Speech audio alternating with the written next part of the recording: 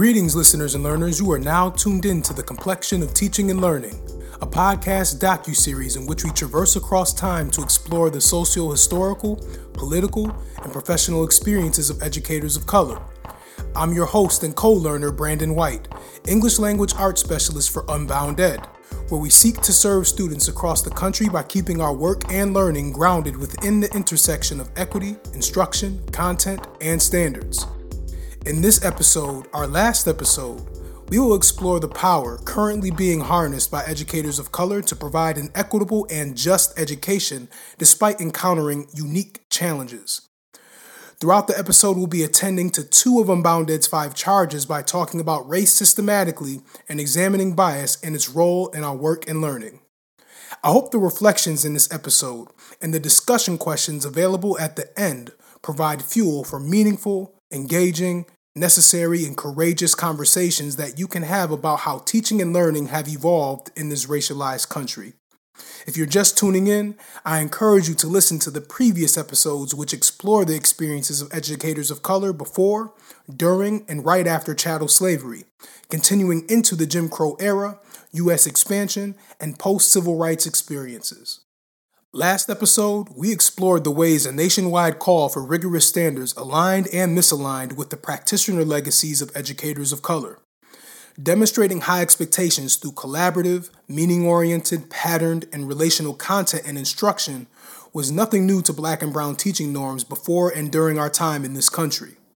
However, as noted in episodes 6 and 7, it can be particularly challenging to do so now for a wide variety of reasons, ranging from losing legacies of practice to finding ourselves in systems that can encourage our worst practice. Speaking of lost legacies, it is the work of education torchbearers like Asa Hilliard that remind me to focus on not just how we were and are being subjugated in education, but how we successfully succeed despite it. Lisa Delpit, in her book Multiplication is for White People, highlights the same focus. Pretending like the history of educators and students of color is so full of losses that there couldn't be any resistance, resilience, and wins today would be nonsense. Every day in school buildings, central offices, and community institutions, educators of color are saying no to things like implicit bias and structural racism, and yes to professional practices that are engaging, affirming, and meaningful to who they are and who their students are. What resources and movements reflect this devotion? How can we support each other in the process? And lastly, what can those who wish to be allies do to be of support in the process? There can be such a doom and gloom narration in education. I myself can certainly contribute to it. It's easy to do with so many issues that can exist in education from the classroom to Congress, but the problem with contributing to that narrative is that we can worship the problems instead of praising and supporting the good work happening in pockets. Problem identification becomes problem gazing, and problem gazing becomes solution paralysis, fixating on the weeds in our profession, promoting the suffocation of the flowers. So in an attempt to fixate on the flowers in service of suffocating the weeds, let's dive into what is happening and what can happen with the building and reclaiming of the legacies educators of color add to the classroom, community, and country. Vanessa Siddle Walker was an inaugural guest on this podcast series and is the author of The Lost Education of Horace Tate and several articles that chronicle the history of Black educators. She submits that we need to re-explore the African American pedagogical model and cites a school that models this exceptionally. So I think when we think about some of the pedagogical strategies of Black educators, they weren't just embodying the care ethic because, they were just nice people, right? They weren't just glorified mammies. They understood certain strategies about how to teach, about how to engage communities, about ways to enter communities, about ways to get children to be ambitious. I mean, there were things that they understood about how to use the tools that they had. And I don't think we teach enough of that. And because we don't, where we see it transmitted is haphazard. But in cases that I know of where we have seen it transmitted, we see today similar kinds of successes as we see historically. So Pam Benford, who was principal of Cedar Grove High School here in Georgia, in her urban high school, did many of the things that I write about historically. She learned how to do that from a mentor who had learned how to do it from the segregated era, right? So it came not through teacher training, right, but through another mechanism. But she used these same strategies, and I would just be stunned when I went into her school to see the same kind of care ethic and elevation of children and professional development and seeking help with parents. I mean, she modeled it almost exactly. And if you were to look at stats for her school, awards, you see them increasing every year that she was principal there. And she's just doing the things that are part of our history.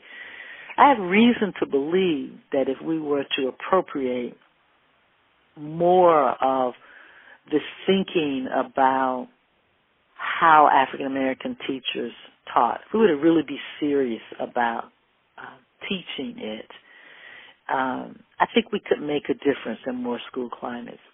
While as Dr. Siddle Walker notes this work is being retrieved and revived by Black educators, how are we expanding the roster of potential Black educators to continue to build this work? Sharif El-Meki's charge as the CEO for the Center for Black Educator Development is to disrupt the school-to-prison pipeline and build the school-to-educator activist pipeline for Black students. El-Meki explains what this looks like and how the center is currently tackling this goal. So the Center for Black Educator Development, we have 4 pillars. One is advocating for policies that support educational justice issues, whether it's fair funding, whether it's high quality education, whether it's a collective accountability, whatever is going to help drive to better educational outcomes. Those are policies we want to advocate for. The other one is pedagogy, which we spoke about before, like centering and lifting up the pedagogical practices of Black educators that have been historically sound, historically successful, but you never hear about them in policies and practice and pedagogical frameworks in most teacher colleges.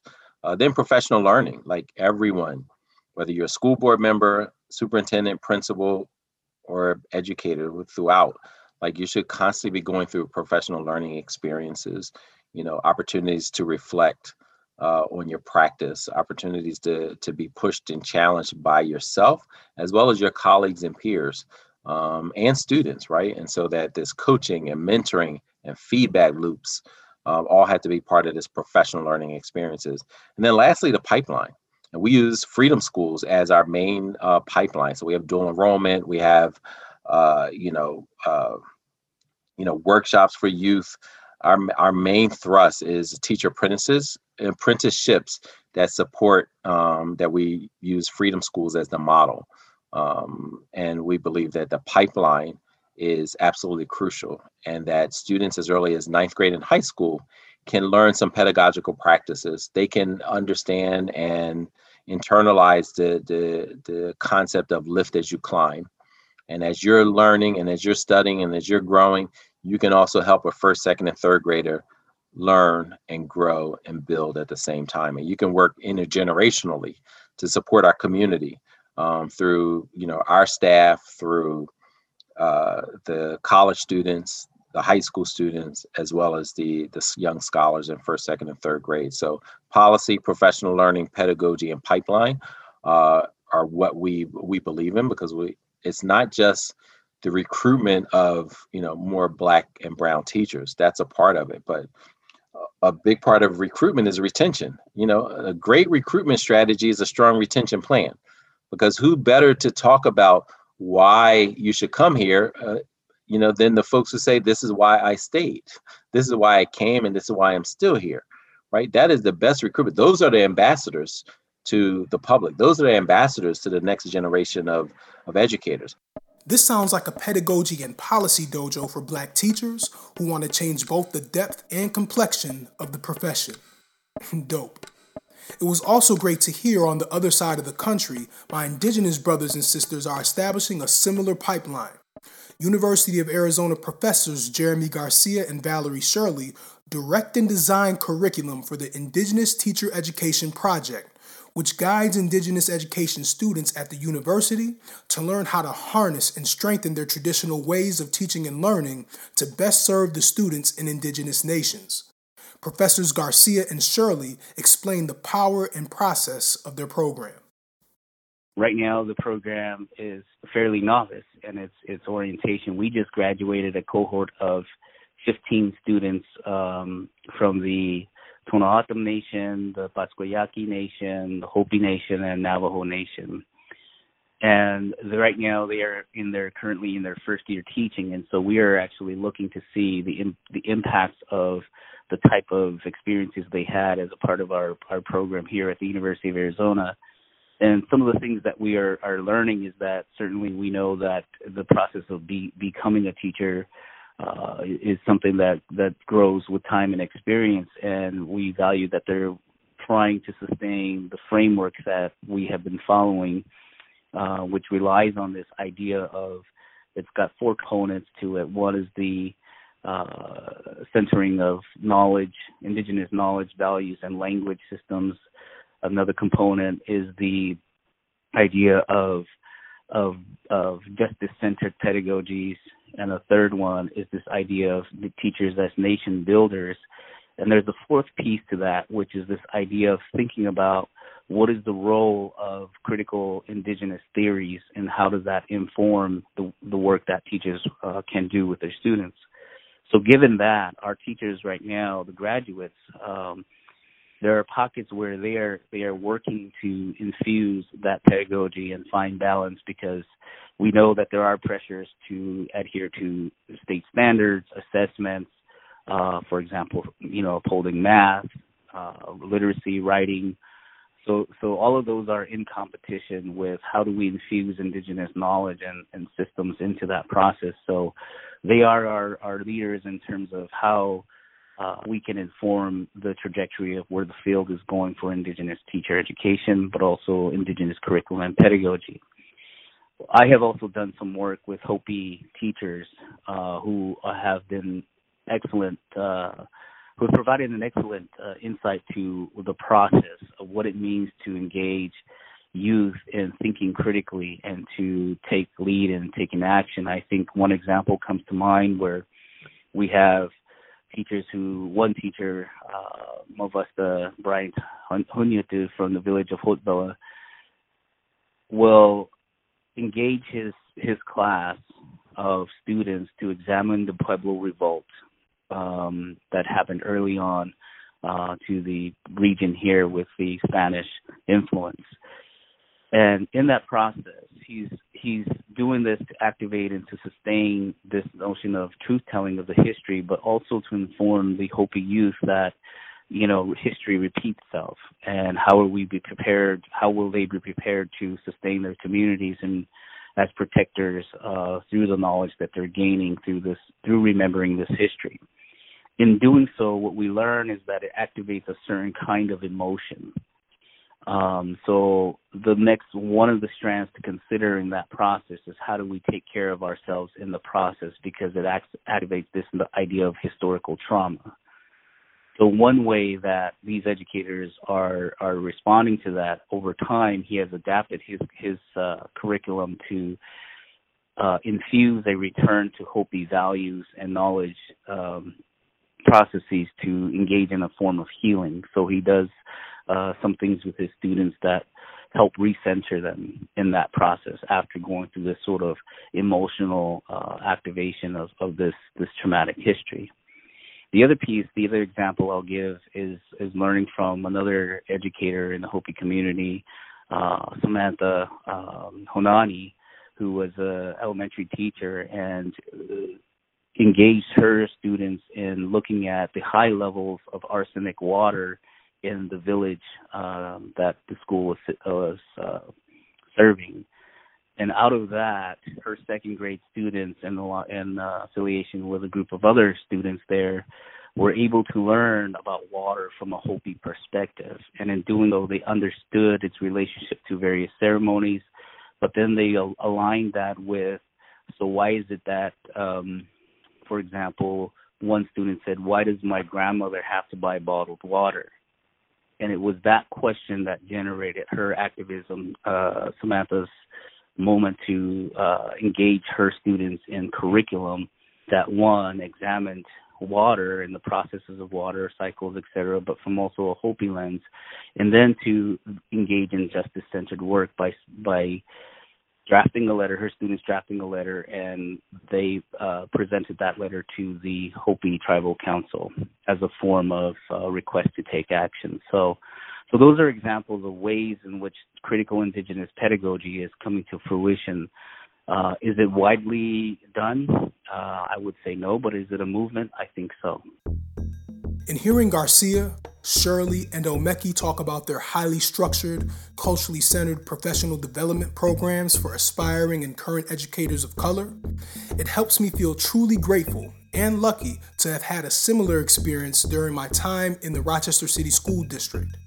Dr. Susan Goodwin, Yolanda Montalvo, Ellen Swartz, and many other veteran teachers in the Rochester Teacher Center set up a mini Wakanda-like environment for educators of color, white ones as well, to affirm and expand their cultural lenses as organic pathways to lead their communities with exceptional teaching.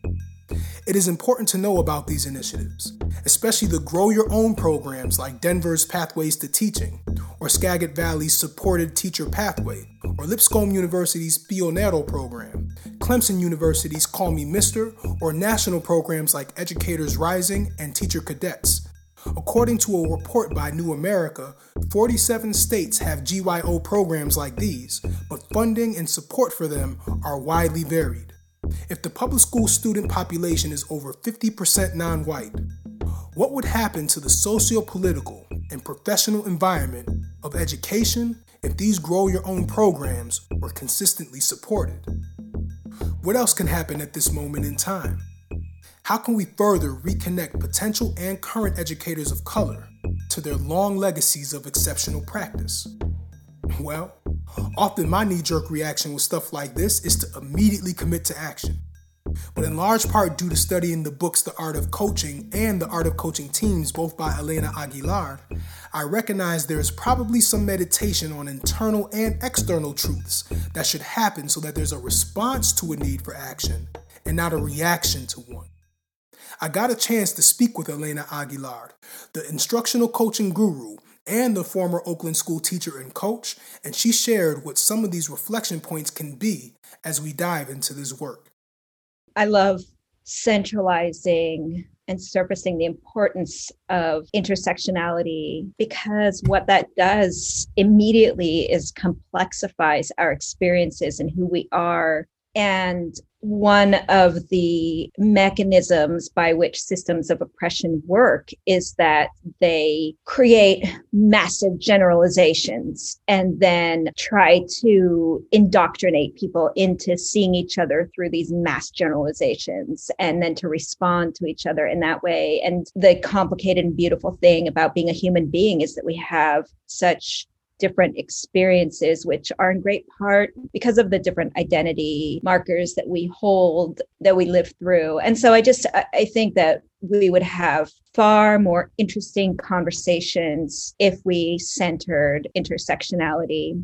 It would prevent us from making assumptions about each other. It would help us to be more curious about each other. It would help us to see patterns and experiences, but also the unique perspectives and gifts that people bring. So I think it would be liberating.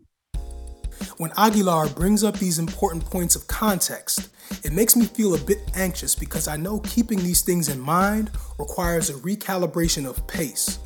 I really hate slowing down sometimes, much like my former students who would rush through a read-aloud passage, disallowing for their oral fluency skills to organically accrue.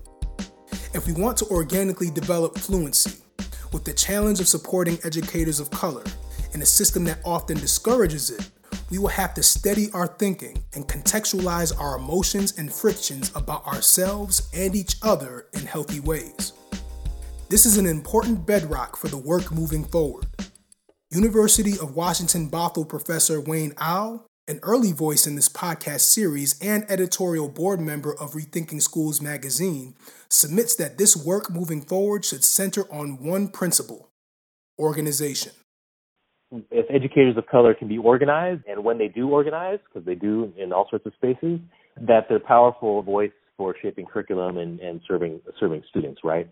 We're seeing different, teacher identity groups popping up in various spaces, or teachers of color helping push the union to be even stronger advocates for racial equity. And so I definitely think there's a role for leadership from teachers of color to help move this stuff forward, if we can keep them in the classroom. The importance of organization must take many forms for its many contexts.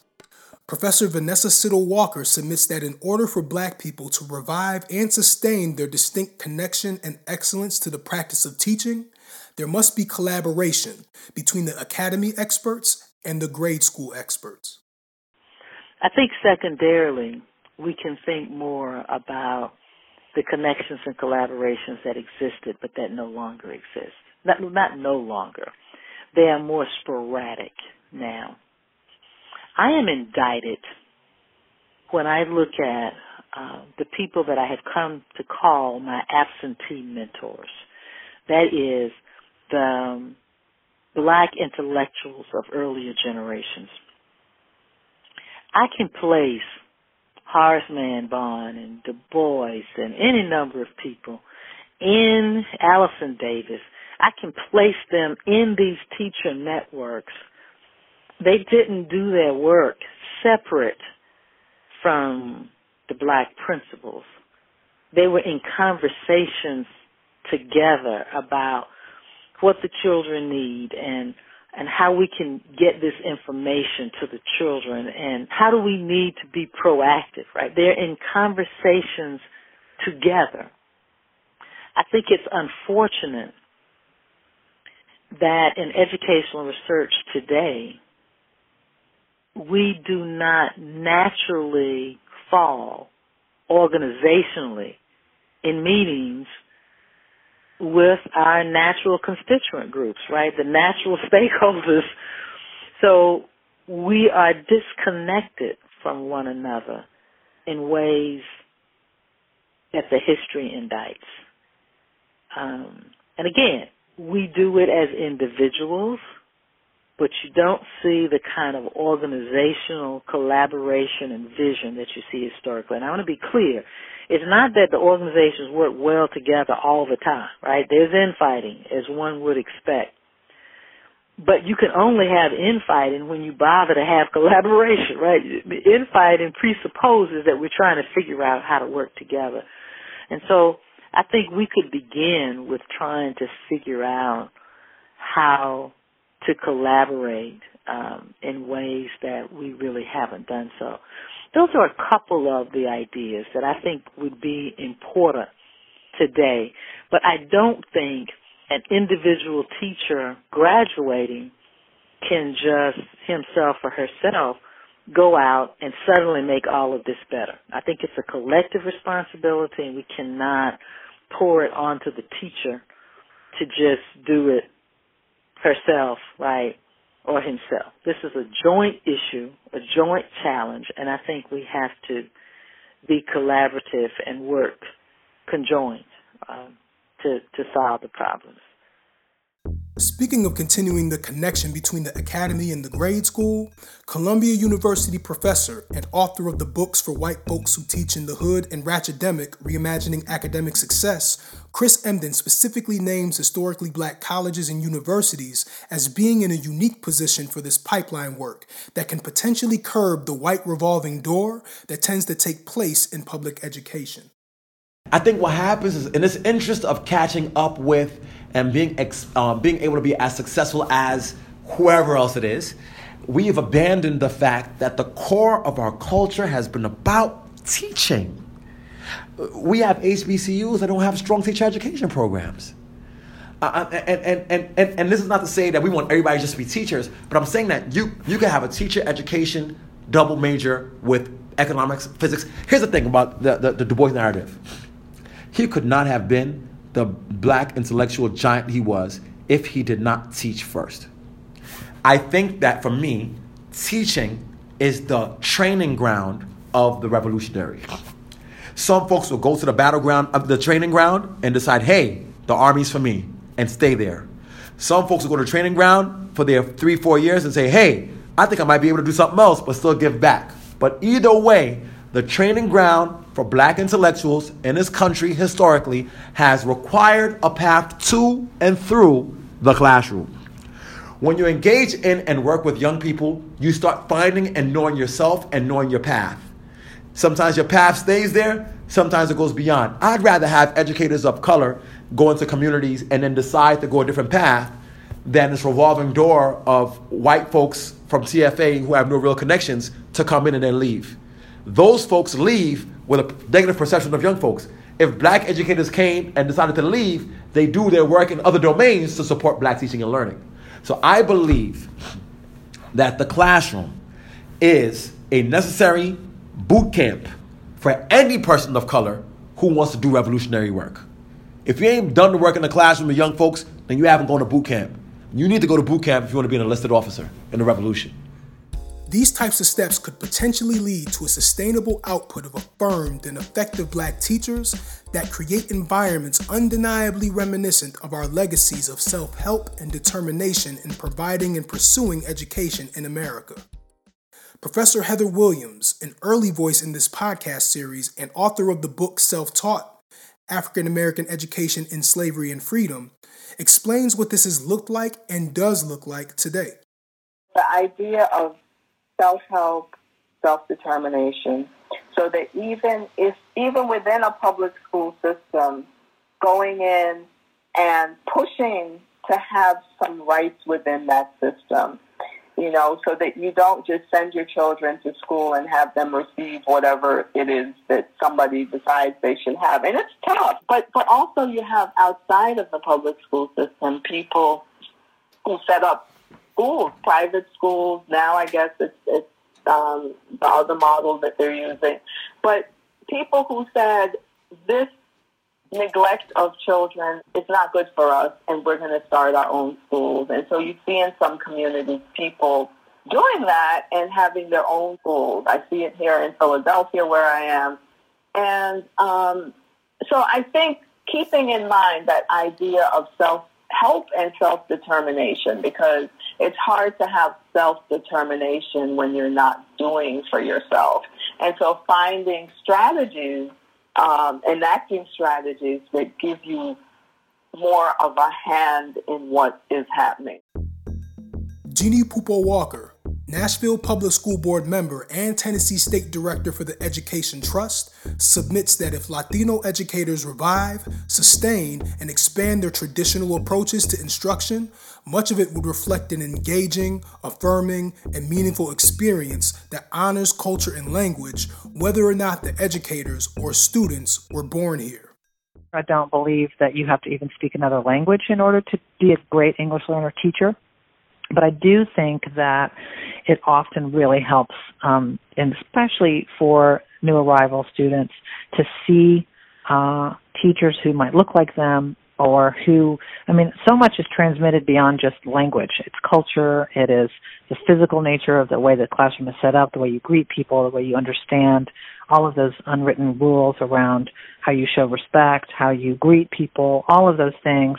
The kind of food you bring into the classroom, the kind of traditions that you celebrate. I think when you have a really diverse teacher workforce, you have people who can, just create an environment where all cultures are accepted. And so I think that just having Latinx teachers, and by and large in Tennessee for sure, the vast majority of English learners are Latino students, right? It's something like 85%, 90%. And so clearly if you had teachers, bilingual teachers, ideally, right, who can help speak with families, help families understand the process, particularly help engage families, is tremendously helpful. Professors Jeremy Garcia and Valerie Shirley also pursue deep descriptions on what teaching can look like for Indigenous peoples by Indigenous peoples. One of the foundational pieces of what we engage our students in from the framework that we embody is this decolonization process. And in that process, We engage our students in critically examining history, contemporary issues, impacting us and our identities and our communities. We also engage them in a process of critically examining their own identities by self-reflecting on themselves. And in that self-reflective process, that's when we observe more of the historical trauma that is impacting each of us. And so that that emotion that comes out is conveyed within our discussions. We have numerous discussions in our classes. We have an Indigenizing Pedagogies course, for example, where we have it planned out where we know that we want to engage the students in a decolonization process. Well, what do? We engage them in this history of boarding schools first to examine the fundamental structure that exists within our schools and how they can begin to think critically about how that history has impacted the current schooling structure and how it has continued, and how they can confront that and put a stop to some of those practices, and to really privilege their Indigenous knowledge and values to confront that structure. But I think when we engage in that process, there are numerous tears that are shed within our discussions. And so we have to cultivate them, that they're, what's happening, their emotions, and we have to work through that together. But we also, within this decolonization process, we don't want them to stop there. We want them to turn that emotion around into being committed to transforming their communities in positive, transformative ways. And so we work to think about the possibilities of how that can be done through curriculum, through developing our own Indigenous knowledge, language, and our proficiency within that, and then to really work to incorporate that back into the classroom, because that's when and where the healing begins for all of us. And so once we have our our teacher candidates engage in this process of decolonization, they know what it feels like. So when it's time for them to pedagogically engage their students in a decolonization process within the elementary school classroom, they know how to navigate that. I did a chapter. I wrote a chapter in a book that's for a book that's supposed to be coming out pretty soon. Actually, it's a handbook on critical pedagogies, and within this chapter, I'm calling it's this idea of critical Indigenous education and praxis. The call for critical Indigenous teachers, and in there, I kind of map out sort of culmination of what we've been talking about today. And I think 4 things that I name in that piece is that for educators, this idea of knowing and living our creation stories, returning to those stories of emergence that then activate our connection to Indigenous epistemologies and ontologies. And the next piece into that is this idea of understanding the context, meaning problematizing Western schooling systems. The third piece to that is thinking about contemporary spaces of resistance. How does that then inform curriculum and pedagogy as sacred landscapes? And when I talk about, both Valerie and I have another co-authored article around decolonizing pedagogies, and there is where we name and sort of this idea of schooling as sacred landscapes. And we know that, right, this Western idea of schooling has never been ours, but current times, many of us send our children to these public schooling spaces. So what then is our responsibility to bring in these spaces of resistance, like those we named, like the Bears Ears, for example? We could even talk about the Trump Wall that's impacting the Tohono community. Those are spaces of resistance. But when we bring those into the narrative, into conversation, into curriculum and pedagogy in the classroom, that's where we're seeing that it becomes a sacred landscape, because our youth are then engaging in dialogue and consciousness raising as well as decolonial praxis. The last one that I name in this piece is this idea of Indigenous teachers as nation builders. how do teachers begin to see themselves in the role of engaging reciprocity through accountability to their ancestors, to their tribal nations, to continue to engage in self-governance, engage in self-determination, and idea of self-education. So that's kind of what comes to mind in thinking about your question. For me, I'm going to draw on the work that I published it's called the Indigenous Social Justice Pedagogy, Teaching into the Risks and Cultivating the Heart. And in that piece, I mention 3 different aspects of pedagogy that can cultivate social justice within the classroom.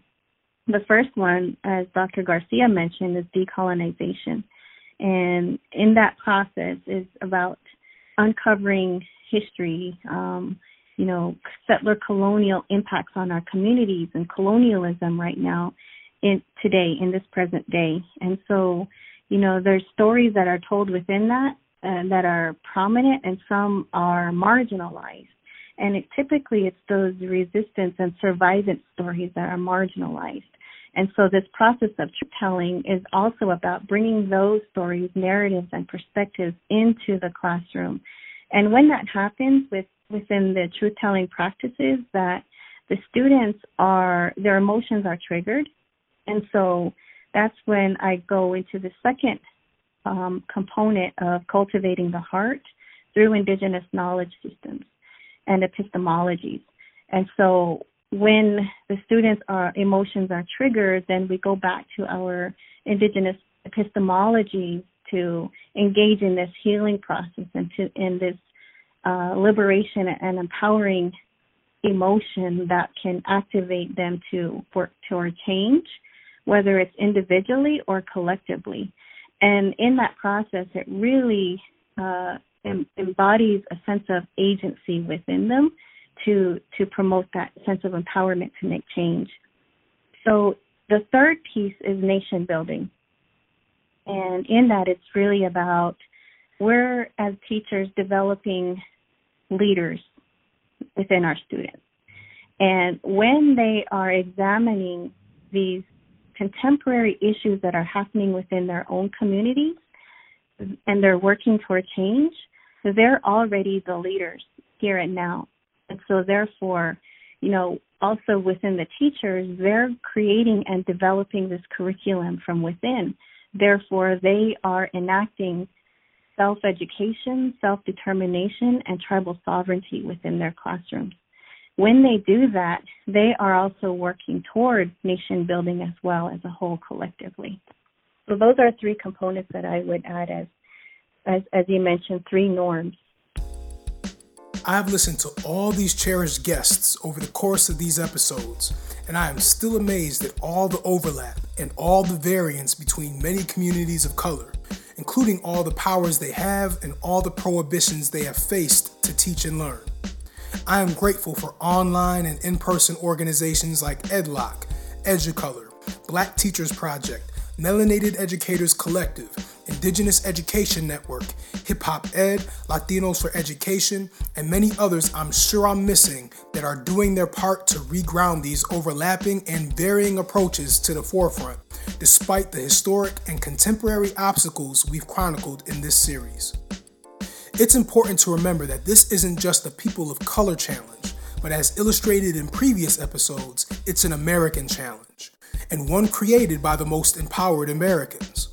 In addition to the work being done within these communities, how can institutions, positions, and networks outside of these communities act as allies to them in efforts to build community-serving, student-pushing, self-affirming educators of color?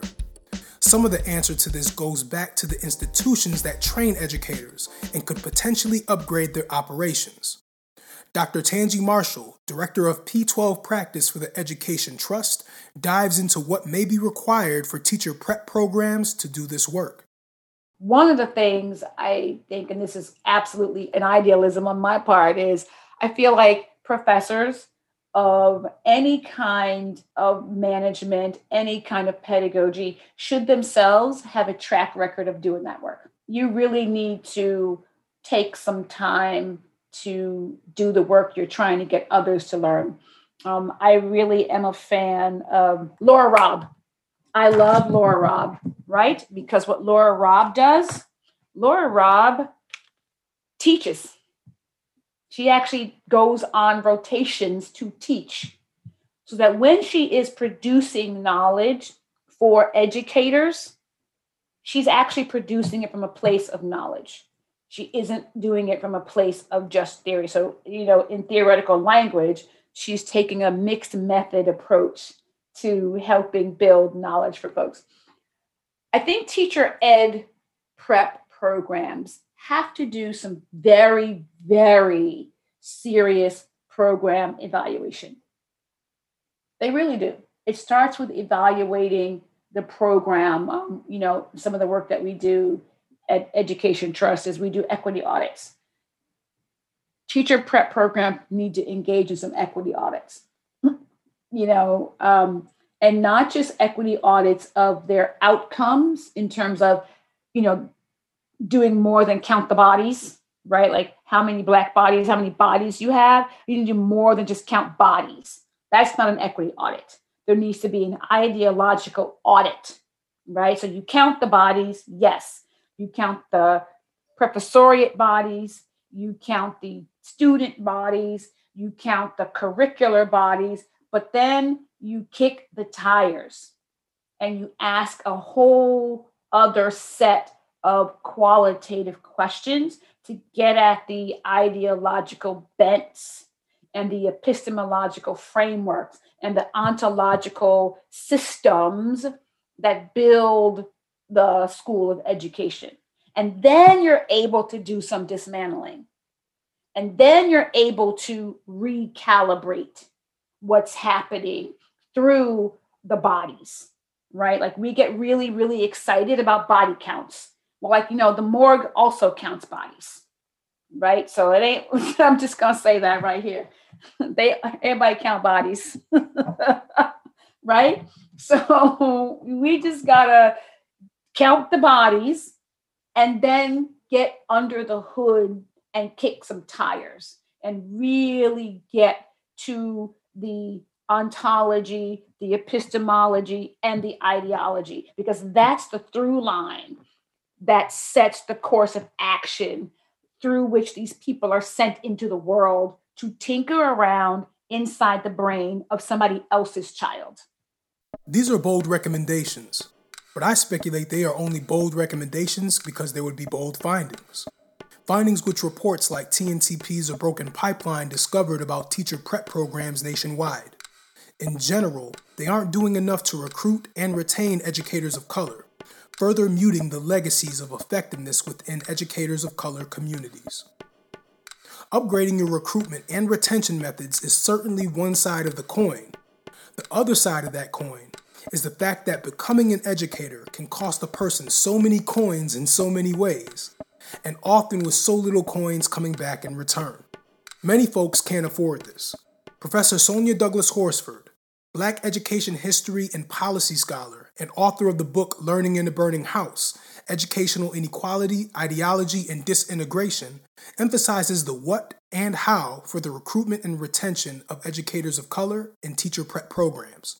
We have to make teaching a profession that is respected and valued in this country, first and foremost. So you cannot expect people to want to enter this profession if not being compensated, if they are not being supported, and if their work is not being respected and revered in the way that it should. And I think even more so for teachers of color, because again, or for people of color, because there are so many more options now.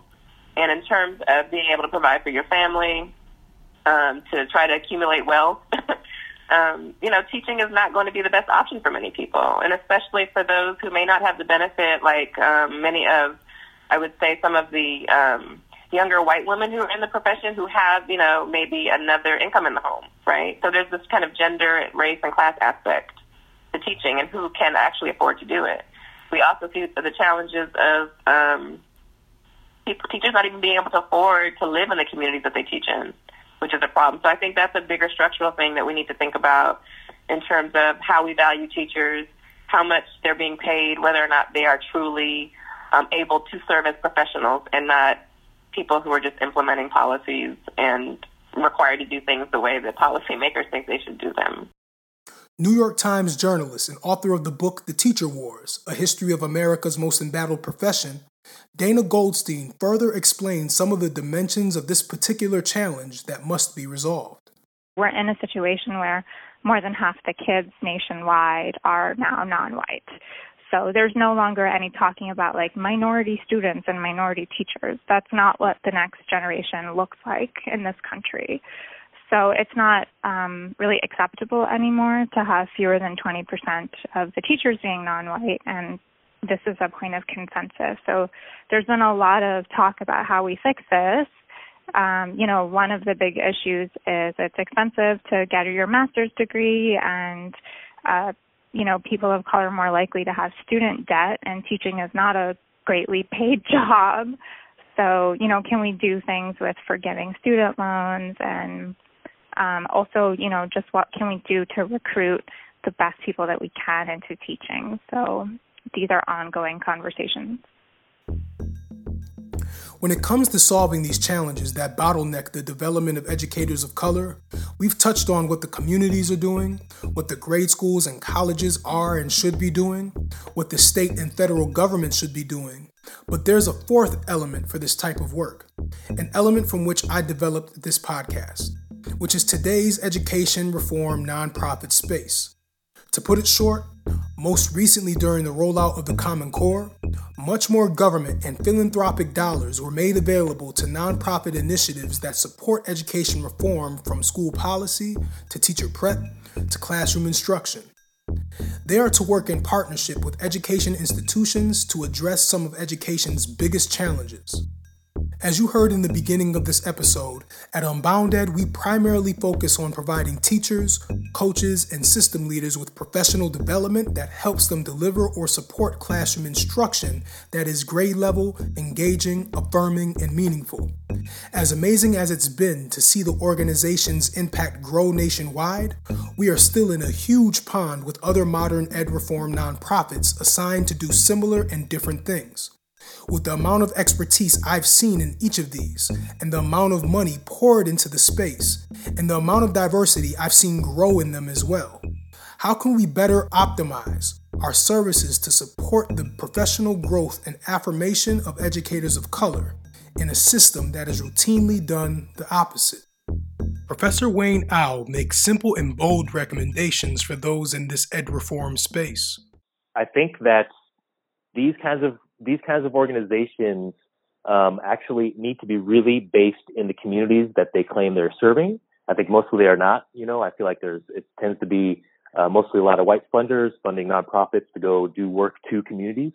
And part of it is because I have a strong commitment to the idea of the public, right? And the public and the serving us all. And so I think that these kinds of ed reform networks and orgs, they need to, if they're going to be committed to, educational equity and racial justice, then they need to be committed to community equity and community justice, and also understand, really what is the role of public education in this country, and how can that institution, really be crafted and shaped in ways that can serve these kids, because I actually think that's possible. And I know a lot of folks have sort of given up on public schools and all right, I'm out, we're homeschooling, or et cetera, and I understand folks doing that.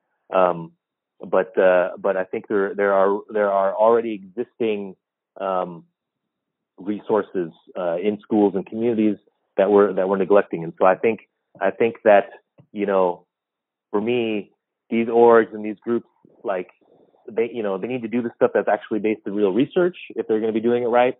They need to be partnering with parents and communities in real ways, not just in terms of just having some sort of representative person of color or whatever. And it needs to be real partnerships with these institutions. To me, I think they should be supporting unions and the teachers unions as a really good space for actually furthering the agendas of racial justice and equity in schools. So we have that here in Seattle. So I think there's real possibility for movement to happen. To me, it's just about putting your money where your mouth is, right? If you're really committed to race equity and racial justice and education, then you need to be doing that like for real, like the kinds of curriculum, like, you know, the projects that we work with around sort of Black Lives Matter at School Week, like these projects that challenge white supremacy and that frankly actually challenge, you know, capitalistic framing of competition and meritocracy and that, you know, only the best will rise to the top, like all that sort of mythology that drives so much of education reform in this country. Professor Chris Emdin also makes some bold recommendations and assertions for why those who operate in education reform can change things. I think the best thing that they can do is have us make the decisions for us about how to teach us.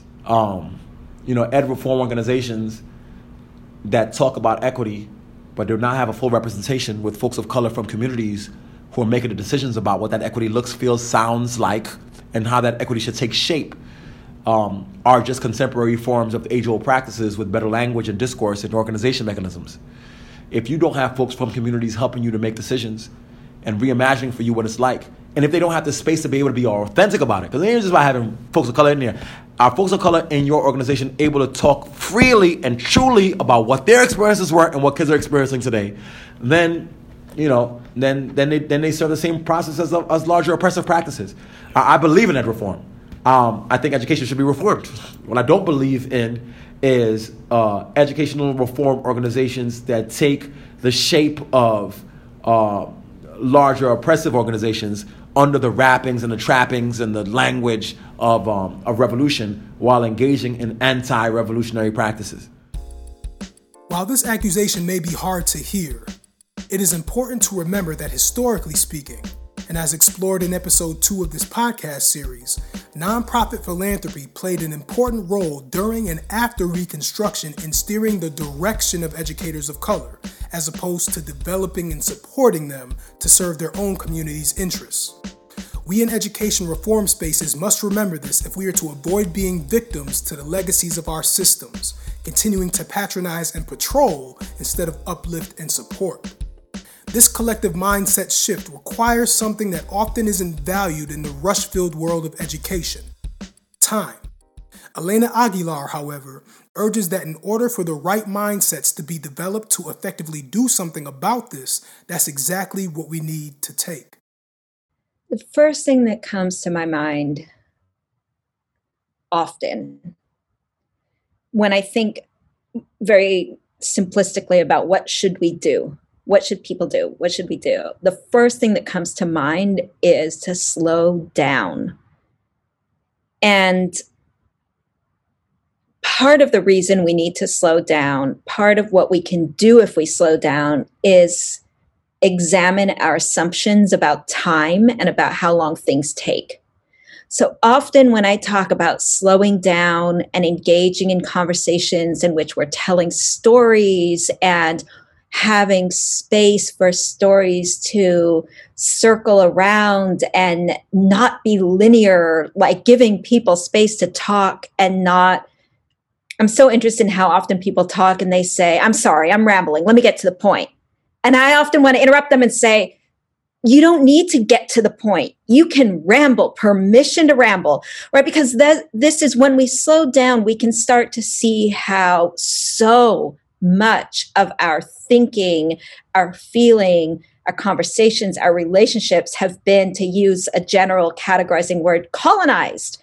And colonized by the worst thinking, the most dangerous thinking from Western Europe. And because not all of Western Europe has had bad ideas, but some of this that is around dehumanization and valuing certain ways of thinking. And part of what I want us to unpack when we slow down is, as I said, our notions about time and about what it takes to make change. Because so often when I tell people, let's slow down, let's tell some stories, people say, but the urgency, what our kids are experiencing, what we need to, we've got to, how can we slow down now? Isn't it, don't we need to be doing the opposite? And then often I say, well, is what you've been doing working? Is the way that you've been working in schools as a teacher, as a leader, as an external support provider, is that working? Are you seeing the results you want to see? Maybe you're seeing some compliance, but are you seeing the kind of transformation of the children, the community, the the adults in school. And then people like, well, no, we're not. We have, real high turnover. And in fact, I think I want to quit. So I say, okay, let's slow down. Let's question this assumption.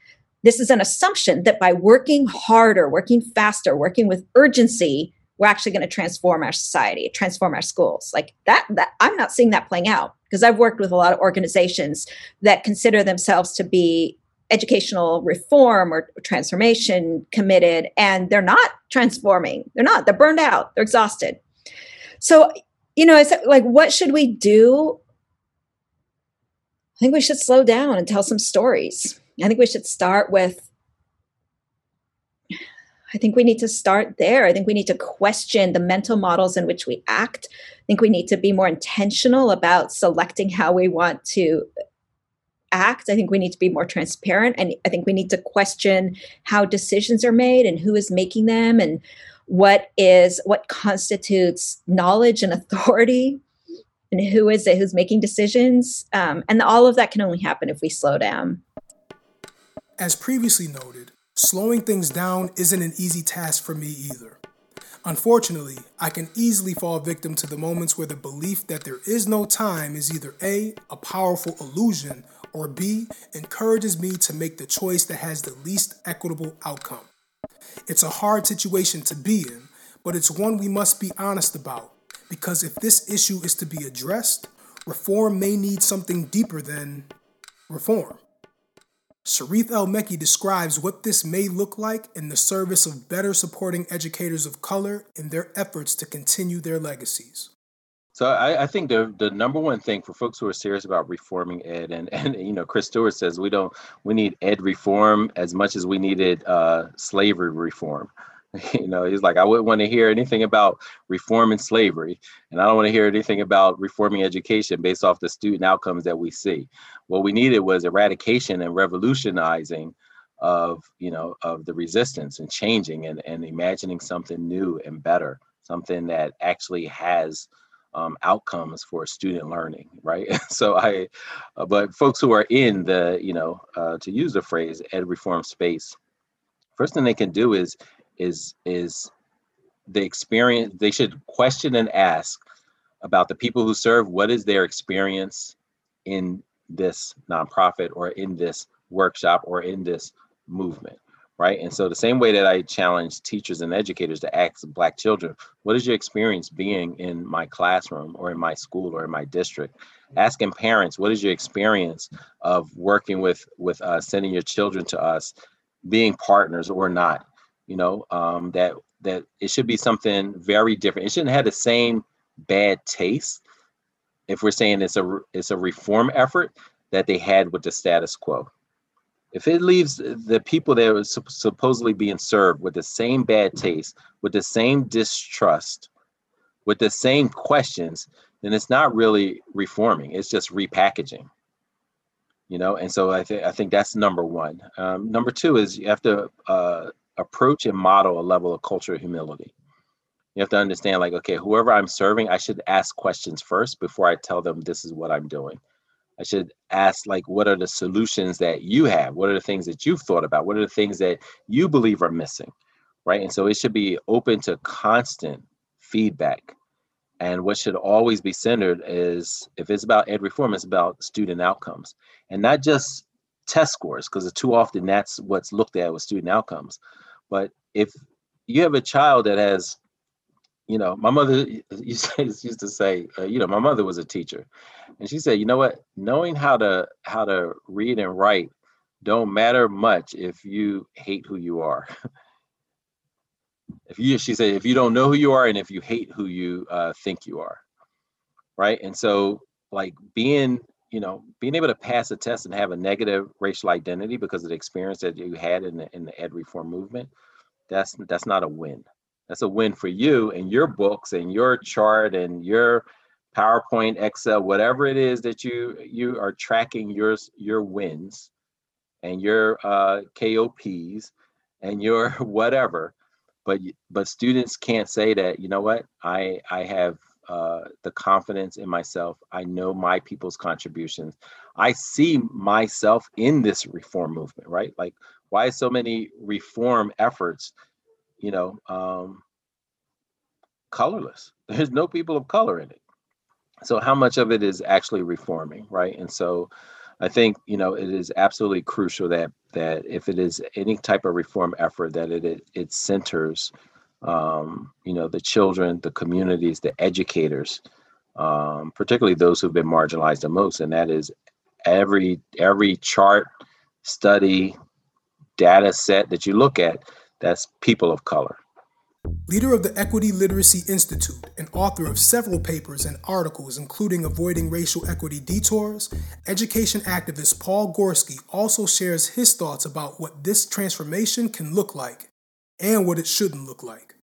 I think the easy thing to do is for organizations, if they want to draw attention and draw people to their websites and that sort of stuff, is to provide simple instructional curricular strategies, lesson plans, those sorts of things. There's nothing wrong with that, but that doesn't feed the need you're talking about, which is how do we push back against these racist systems?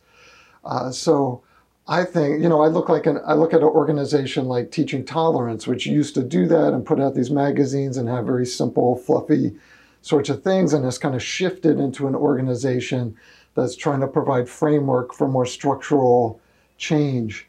And, I really want to see more organizations get away from, here are the 10 strategies, or I think we're too obsessed in education with strategies, and provide tools that are more comprehensive and more transformative. An organization like Rethinking Schools is great because they do both. They have pieces where it's like, here's a curricular piece that you can do in your classroom, but also this whole issue is themed around racial justice. So we're also going to talk about bigger structural things. And I think too often those conversations are separated. And when they're separated, people who don't want to talk about racial justice are going to opt for, here is, how you can, add a couple of books to your curriculum, So I think that organizations, if they say they're about equity and justice, have to be about it at the structural level, not just the kind of individual strategy level. It's this level of commitment, I would submit, that not only will be effective, but more importantly, produce trust in a network of orgs and institutions who aren't always easily trusted. 2016 to 2017 Baltimore County Public School System Teacher of the Year, Corey Carter, further explains the need for trust to be established and the ways it can be established. I think one of the roles is providing those tools, helping to kind of fill those needs once, for someone like myself, when I got in the classroom and realized, and this is not, when I say realize, I don't mean I just had a moment of enlightenment or an epiphany. Like, it was mainly my students who helped me realize. Unfortunately, I wish it didn't rely on them, but there were some things that I learned through students, and then there are also some things I learned through some of the great educators around. But once you get to that point and you see, these are some areas that I need to grow in, and I need to grow very quickly, right? Or I need to start this journey of 1,000 miles. I need to start my one step right now. So what's my first step going to be? You need to have those sound resources, those trustworthy communities to tap into. So I think that is a vital role that the networks and organizations can play. And then I also think in supporting the developing leaders and the voices that are starting to break out, they need tools as well, but they also need support. So I think the networks and organizations can support the burgeoning leaders in their individual systems and how they can continue to push these school systems and to ask for more and to elevate the voices of their students and the concerns and the needs of their students, so that we can, see these changes come to fruition. When we talk about the outcomes of recruitment and retention efforts, you need people in positions of power who can continue to push those efforts. And oftentimes, the people in positions of power are following an agitation from a larger group. You have a grassroots effort that is pushing these people, and that takes resources, that takes knowing how to effectively organize and how to get these messages to the right ears so that you can see these actually being taken. The other thing, too, is I feel like there's a big need for affinity spaces anytime you're navigating a system that can be oppressive system, you need community. As humans, we are communal people. We are communal organisms. So we survive, we are healthiest when we can connect, right? Human connection is one of the most powerful parts of our daily lives. It's our experiences. So in navigating an oppressive system, communities are vitally important. It is through these upgrades, renovations, reformations, transformations, and perhaps more that can lead the education reform space into one that supports the diversification of the profession. Not by calling their educators of color sister, brother, chica, or anything like that, but through actual structural and interpersonal changes. It all sounds daunting, but Elena Aguilar reminded me of a simple but powerful truth. We talk about the system. We have to remember people made the system, people are the system, and people can change the system. And so often, I think one of the biggest lies that many of us have bought into is around how much power and agency we have. And so people say, well, for years and years, I've heard people say, well, we can't do that. And I was raised in a family that told me to question everything, like everything my mother ever said. Why? Why do I have to do that? Why can't I do this? And so, I think that the more that we can do to reclaim our imaginations and to expand and express those, the more we'll find answers to the problems that feel so unresolvable in our systems and institutions. And we just have to, systems were made by people. We can change them. At times, a problem is only as complex as our feelings and devotion to fixing it. The ancestral devotions to create and share information adhered to by different communities of color in this country have had to go toe-to-toe with a systemic and cultural devotion to dilute, annihilate, or appropriate those ways of teaching and learning. Despite the physical, intellectual, and financial onslaught, instructional and communal strength remains in our communities. Although they remain, the oppression and contribution of educators of color, past and present, is seldom explored and rarely understood. How could teaching and learning be different if it was? In my reflection of all the past, present, and future contributions and oppression of educators of color, my devotion will remain in knowing a personal truth that in order to become a change agent for educational equity, we have to know three things. 1, we have to know that we are part of an educational system that upholds policies and practices that are historically and inherently racist. 2, we have to know that being in this system means that we are participants in it and are therefore accountable for our contributions. And most importantly, 3, using our systemic awareness, coupled with a strong knowledge of self, students, content, context, and instruction, will not only allow us to be non-complicit participants in this system, but change agents from within it. As we go through this history, we will see that this is not easy work, but we will also see how this work is not only possible, but necessary. Well, it's been a crazy ride as we have traversed across time over the course of this series, but all rides must come to an end. Thank you so much for being a co-learner with me. It has been nothing but an honor. We still invite you to open your communities up to discuss these issues regarding education in America. How does education reform need to tackle systemic racism within its own movement? How do teacher preparation programs tackle systemic racism within their own institutions to promote educators of color without miseducating them? What can you do to hear and amplify voices of color in your local school setting? Reflection and discussion about our past and present can produce the most fruitful future. I would like to thank the executive producer for this episode, Lydia Ramos Mendoza. I would like to thank our episode editors at LLRM Creativa and our folks at Integral Ed.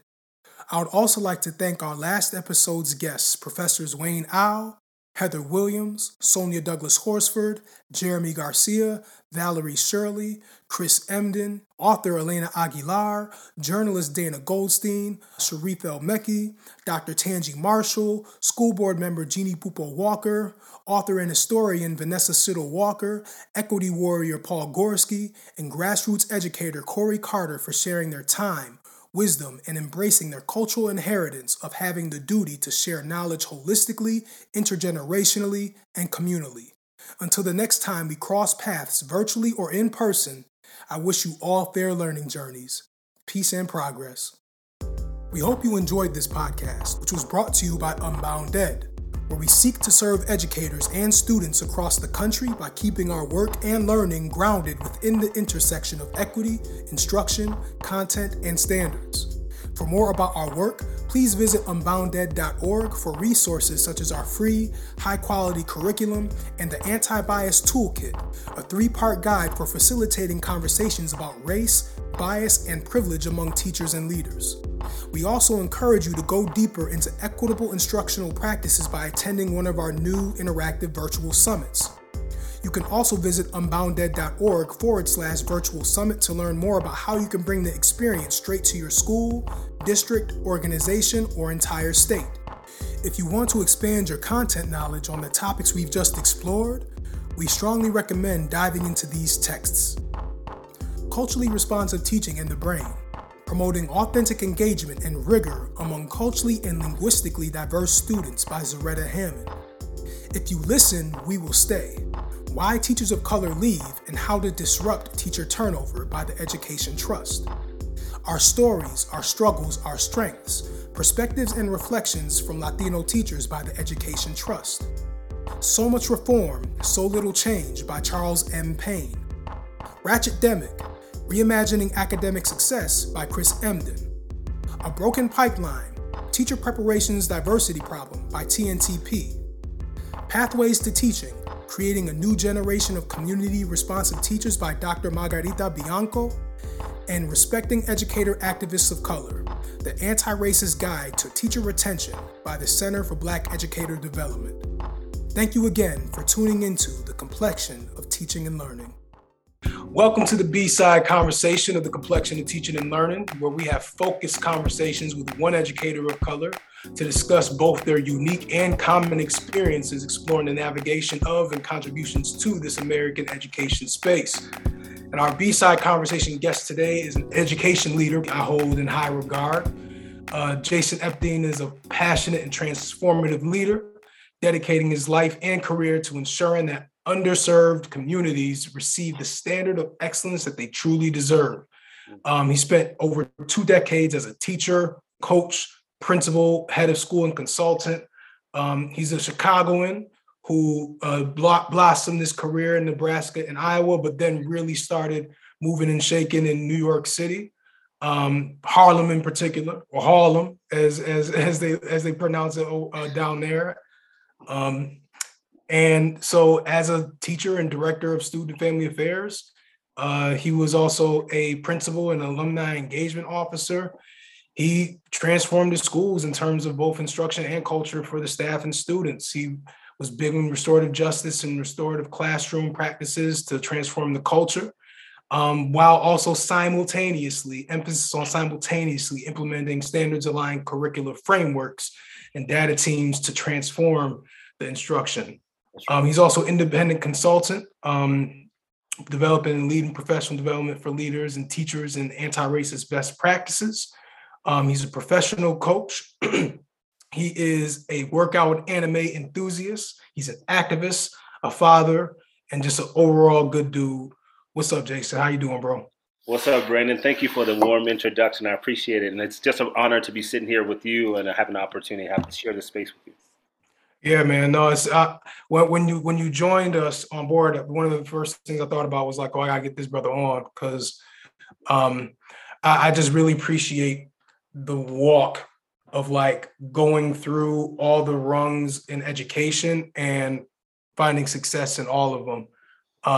And you know, obviously having this conversation, doing some research, I find out some other things, including relatively recently, that you are a co-author in a recently released book, Fighting the Good Fight, Narratives of the African American Principalship, which is highly aligned to what this podcast has been about in terms of looking at the legacies and current experiences of educators of color that are unique in contribution and unique in challenges that they face. So can't wait to dive into that book, bro.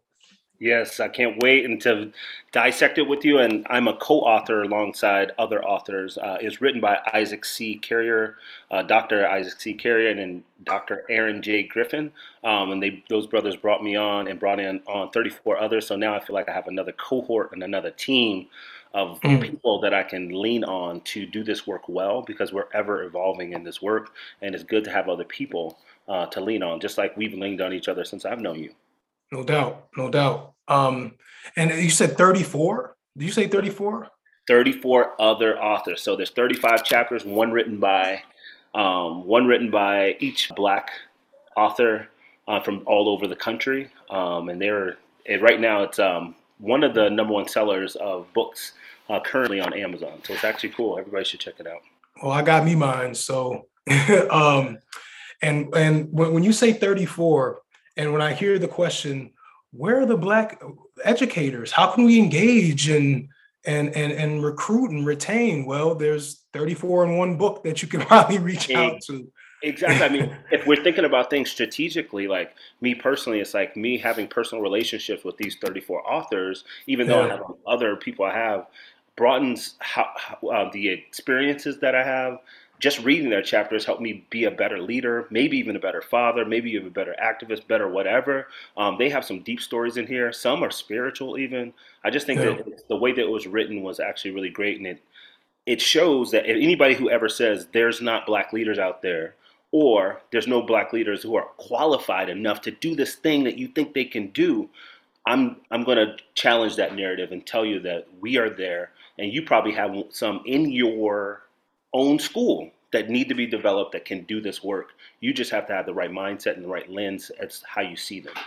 No doubt. And you need to know the networks and organizations, formal or informal, of educators of color, or in this case, Black educators and principals that are already connected. Like, that, it's such a beautiful thing to know that 34 people wrote that book, because it reminds me a bit of one of my favorite points throughout the arc of this podcast, where Vanessa Siddle Walker's research spends so much time looking at the history of like Black education networks and folks that were connected, sharing best practices, sharing experience, sharing techniques and best strategy in terms of leading school buildings and navigating policy, that was really rich post-Reconstruction and pre-Brown versus Board. And to see and to know that in your network alone, you're able to be a co-author in a book of 34 other principals and or education leaders.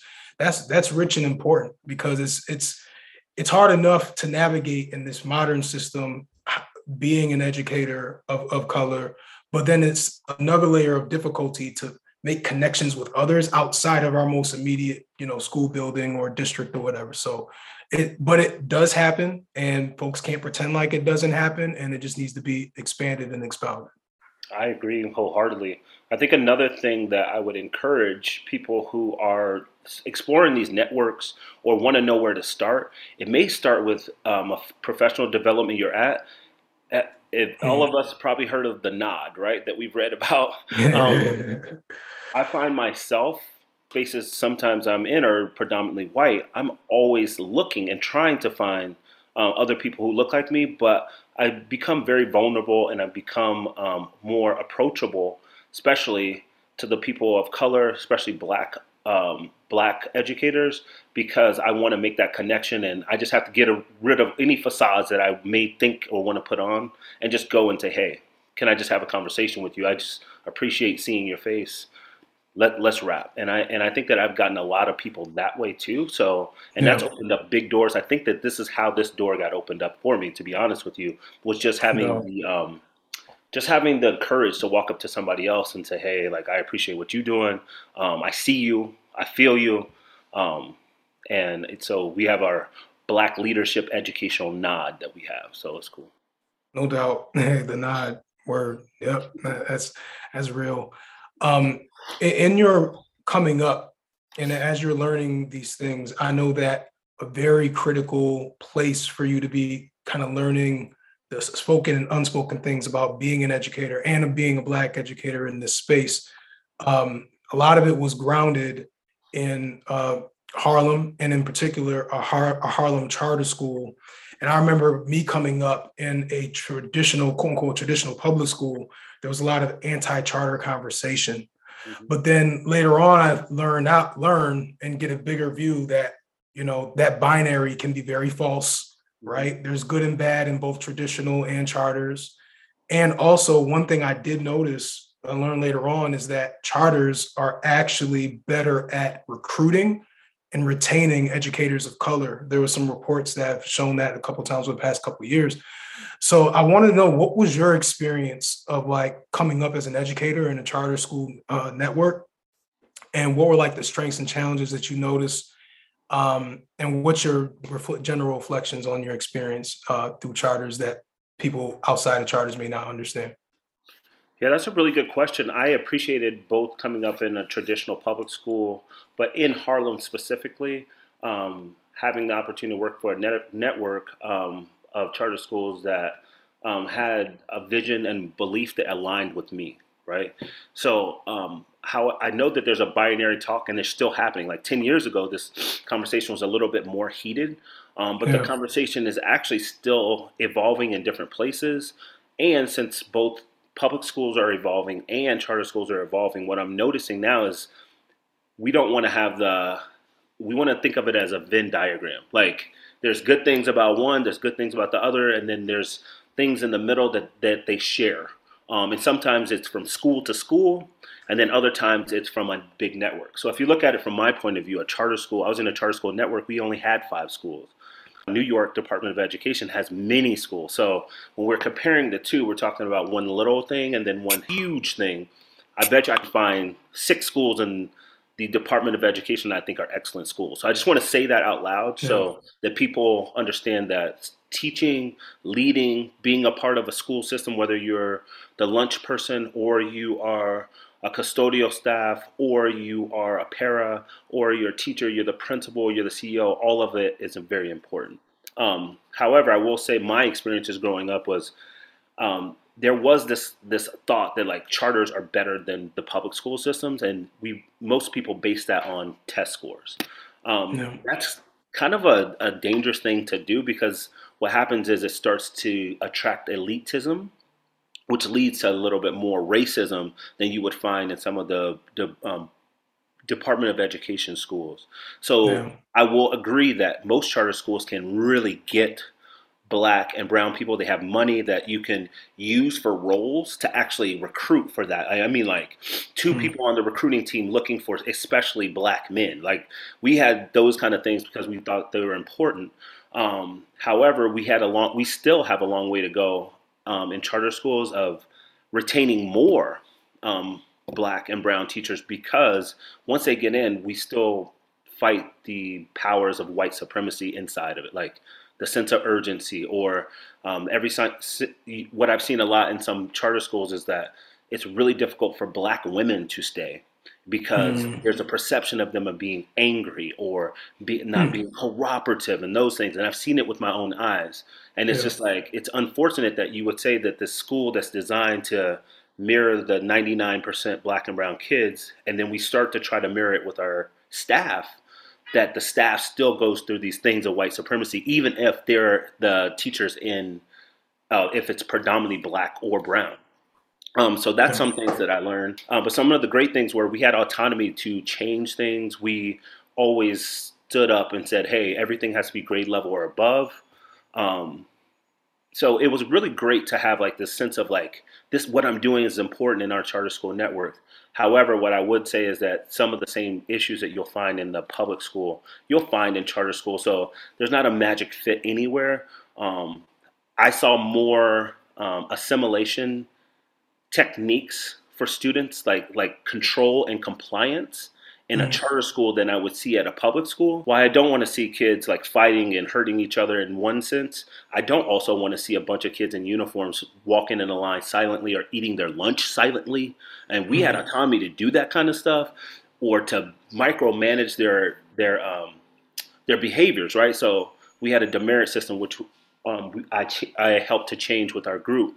But I mean, that was oppressive. I mean, I was calling out every little thing you can do wrong. Then I started being like, who really wants somebody in 8 different classes telling you what you're doing wrong all the time and didn't have any plans to tell you what you did right? So there is a lot. But I've learned all that stuff I learned at the charter school, and now I feel that now consulting with other schools, they're at a place we were. They don't have to have demerits and rewards in order to get kids to learn. I think that's a racist thought. I think that there's genuine ways to get people to want to learn, and we can use these at any kind of school, including homeschools, including different learning centers and those things. Gloria Ladson Billings has a framework for this, and I forget all the tiers of involvement, but like there are like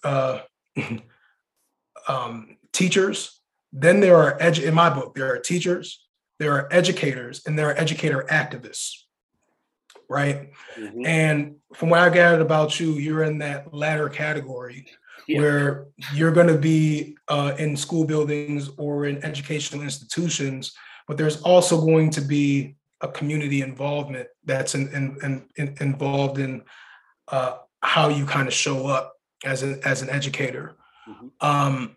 Can you I guess explain to folks what it means to be an educator activist, and how the identities of activism and being a teacher and educator can overlap?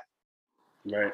Thank you for asking that question, because I think it's the premise of how I came into the space of education. I think that if you deeply care about people and you think that they're designed for greatness, you think that they're destined for greatness and they have the opportunity to, regardless of what their skin color is, regardless of what their socioeconomic class is, if you can walk around and look at people and be like, look, I see something in you, you might see something in me, but when I walk around and I think about that, and you move in that kind of way that they have something to provide, they're great. I just think that when you walk around like that, you have more chances of making your goals as an educator than you ever could if you're just coming in to do something for someone or do something to someone. As an educator activist, the reason why I think I've morphed in every day trying to get better at being an education activist is that I feel again, that word liberation comes up. It's just the first book that really sparked my attention was Lies That My Teacher Told Me, right? I remember my cousin gave me that book, and I remember I loved school, though. I loved to please teachers. I loved to see the A's. I loved the competitiveness of it. I mean, in school, I just liked it because I knew I can excel, regardless of what people thought of me even. I was just shoot, I'm just going to do it. I don't care what you guys think about me. But when I started to hear, how learning and shaping who you actually are can happen in a school, and someone gave me a book that made me feel this way for the first time. I felt like I wanted to help other people find what their passions were, what their purpose is, and just expose them to understanding that they're great, that they can have so much power and they can have so much empathy, and they can really shake the world. So my thing is I'm always looking at the long run, Gloria Ladson Billings talk about with culturally relevant teaching. I'm really trying to make sure people are affirmed that they can do great things, especially if they are passionate about what they want to do. And I want people to have that freedom and that liberation to be who they're supposed to be and not just fit into a system, if that makes sense. No doubt. And, I think that can look a wide variety of ways. It was interesting in getting to know you through conversations and through some research for the podcast. I see your way is being immersed in the actual community that's reflective of the community you want change. A hot button, and this is actually a hot button topic amongst educators of color, and I think professionals of color in general, the idea of moving out the hood or the city, right? You become, no, it's definitely, we're going there. It's definitely many times we come up in environments that we will not want to experience again, or may not want for our kids. So when we survive what we survive, we get the job or the profession or the vocation that we want, but at the same time, it involves working with folks who live in environments that we often have survived. So there's the choice. Do you stay in that environment and work, or do you leave that environment and still work and serve, right? And that's often the debate. And I've known educators to do both. I've done the move out, like I'm really close, but I still moved out. And I know that your family chose to live in Mott Haven, which is like the heart of the South Bronx, right? Yes. So what has it meant for you and the community that you live with to be an educator who lives with the folks that you serve, or the community in large that you serve? Right. That's a great topic to discuss, because I have a lot of, and as I still try to formulate how I actually feel about it, I would never try to tell someone who has gone through complex trauma in a place to keep going back to that trauma because it's the right thing to do. I would never tell anyone that. I don't think it's healthy. I don't think it's empowering for the person. And if you really think about what their trajectory and their purpose is, where you live does actually make a difference. And where you have your peace actually makes a difference. I would be lying if I said that if I didn't say there's times I didn't feel that I didn't have some peace while I was already trying to, the very community that I'm trying to work alongside and uplift, that I didn't feel like some different parts where I'm just like disappointed, hurt, had my heart broken a couple times over and over. However, what I'd say is my own personal story is the reason why my family and I decided to be here is I feel like it was my life calling to uplift my communities. I've always looked, like I said, the nod for me has been since I'm from Chicago to New York, or Chicago to Nebraska to New York. I've always looked for this affirming of our people, right? Black liberation, Black beauty, Black power, all those different things. And because that's something that's ingrained in me by the way I was raised and what I've been taught and what I've been attracted to, I feel that I have contributions to this community that I can't do if I'm somewhere else right now. Quick little story is, so we do have a house here, and right now, like many other places, Mott Haven is becoming more gentrified, actually. So it's like, it's still the South Bronx, and like we still got our things. We got everything. Right. But it's like, but if you look around, you can see the gentrification is happening. People are coming and trying to buy properties and those different things. And what comes behind gentrification, like what happened in Harlem or what happened even in Chicago when projects were busted down and they're spread out, some things happen, right? So people are displaced. So that's my activism, that I don't think that people should be displaced. But I have a bench right outside my house, and it's a welcoming bench. The way we look at it is like, if you need anything, or you just need to talk to somebody, you need somebody to rap to, or you just need a place to just set your body, or here, I'll just say it, like if you feel like you're too intoxicated to be moving around, just go ahead and have a seat. I'd rather you be safe than anything else. That bench has been one of the pillars to us building relationships, having people and talking to people who've been grieving, people who need help with basic needs and items that they couldn't say anywhere else. We've had opportunity and been blessed to be able to have people be able to live out our purpose just because a bench was sitting there and then the people were there. So me personally, I was like, that gives me energy. That makes me want to wake up every day and do things. That's my energy. However, I would say that if somebody is suffering from complex PTSD, meaning every day you're walking to school and you think you have to take a knife to school every day because you're more apt to get robbed by somebody that looks like you than somebody else. And that's something that you're still holding on to. I want my people to heal too, and they may need a different space to heal. But this is my purpose. This is my mission. And like the 7 habits, like if that's not your circle of commitment, then if you can't engulf yourself in the community and be that, you can still support that community in other ways, especially with the educational. So that's the way I look at it. And I don't think anybody should be shamed for leaving the hood. But while we're teaching the kids, though, this is the one that's the most important, though.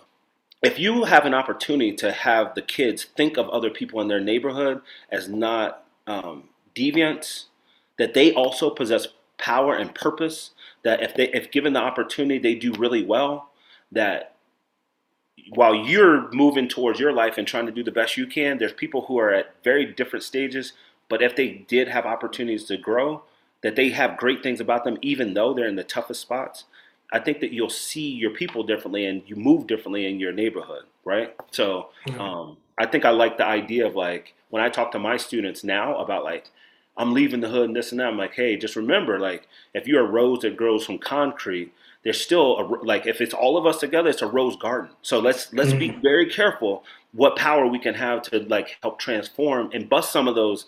Don't let me get too far in this, but the political systems that are still hurting us today, the narratives from even our politicians who are close to us, who are saying different things, but they don't mean it. And then also just like trying to blame us for the behavior that's happening without taking accountability for all the other stuff that led us here.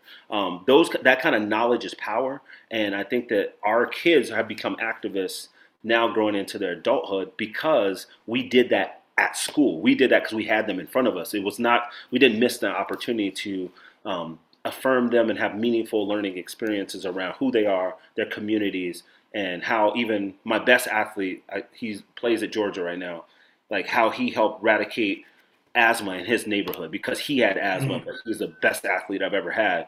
And he was just like, how do I run safely? And he just got on fire about it. Now look at what he's doing. So it's those kind of moments that I just feel like, like everybody has a purpose. And but I'm not jumping into everybody's situations outside either. That's the other thing. I'm not jumping in. Like I pick and choose where I have my impact, and usually I talk to other fathers, and they see me with my kids and that kind of stuff, and helping kids and that kind of stuff. So my wife has a mommy's group, like a Haven Mommy's group, to help women have an opportunity to speak and learn about other school choice options and also home birth options and that kind of stuff. So it's cool. It's interesting in hearing you speak. It's tying me back to, again, a lot of the legacies that I've noticed to be true about educators of color in this country, is there's often this mission-oriented, approach that's multifaceted, right? It's not just about, which is as important as it is, it's not just about teaching a specific content. It's about using the ability to teach a specific content to be an advocate for that particular community or student, along with other avenues of being an advocate, right? You mentioned several in terms of, birth advocacy, or in terms of just physical safety advocacy or athletic advocacy, right? Like there are all these other routes of serving. And I've noticed that with a lot of educators of color, and in terms of this debate of where to live as a result, like I've seen people orient themselves to, I guess, customize their mission around whatever their choice ends up being, right? Like, because to be geographically in a separate place, you could still be psychologically there or geographically there, but just not have that be your home base, right? So it's definitely been an interesting thing, and I'll probably be asking that question a lot more because I know that's a big question with us in terms of what we do when we reach an economic or professional status. So with that being said, man, like B-side is unfortunately a very short side of the podcast, but I am honored. B-side, right? Let's say it again. We did a C and D and E side. Yeah, for real. It was a multi-cassette purchase right here. But I am grateful that this is the last B-side for the narrative arc of the Complexion of Teaching and Learning. The podcast will continue in other ways and forms, but this was technically the last episode. So I'm very grateful that we're able to talk about these things and talk about them with you. And there's one last question I'd like to ask. And I've been asking it for all my B-side guests. Who is your favorite educator in person, somebody that you actually met or regularly, encounter or did encounter? And who's your favorite educator in print? Somebody who haven't met, but you read about or read their stuff all the time and you've learned a lot through their letters. I'll start with the person I haven't met and I won't get to, but his work lives on. Is Dr. Sebi. I'm really like into like, again, liberation from like medication and all those other things, and like taking care of our body and doing what we're meant to do. So I read a lot of his work. I'm learning a lot more. My brother went to Ayusha Island, which was dope. Like that he had opportunity to go there, like after Dr. Sebi was had passed, but to see what legacy he left and like how we can push that forward, especially around health and how we eat, getting rid of mucus in our body.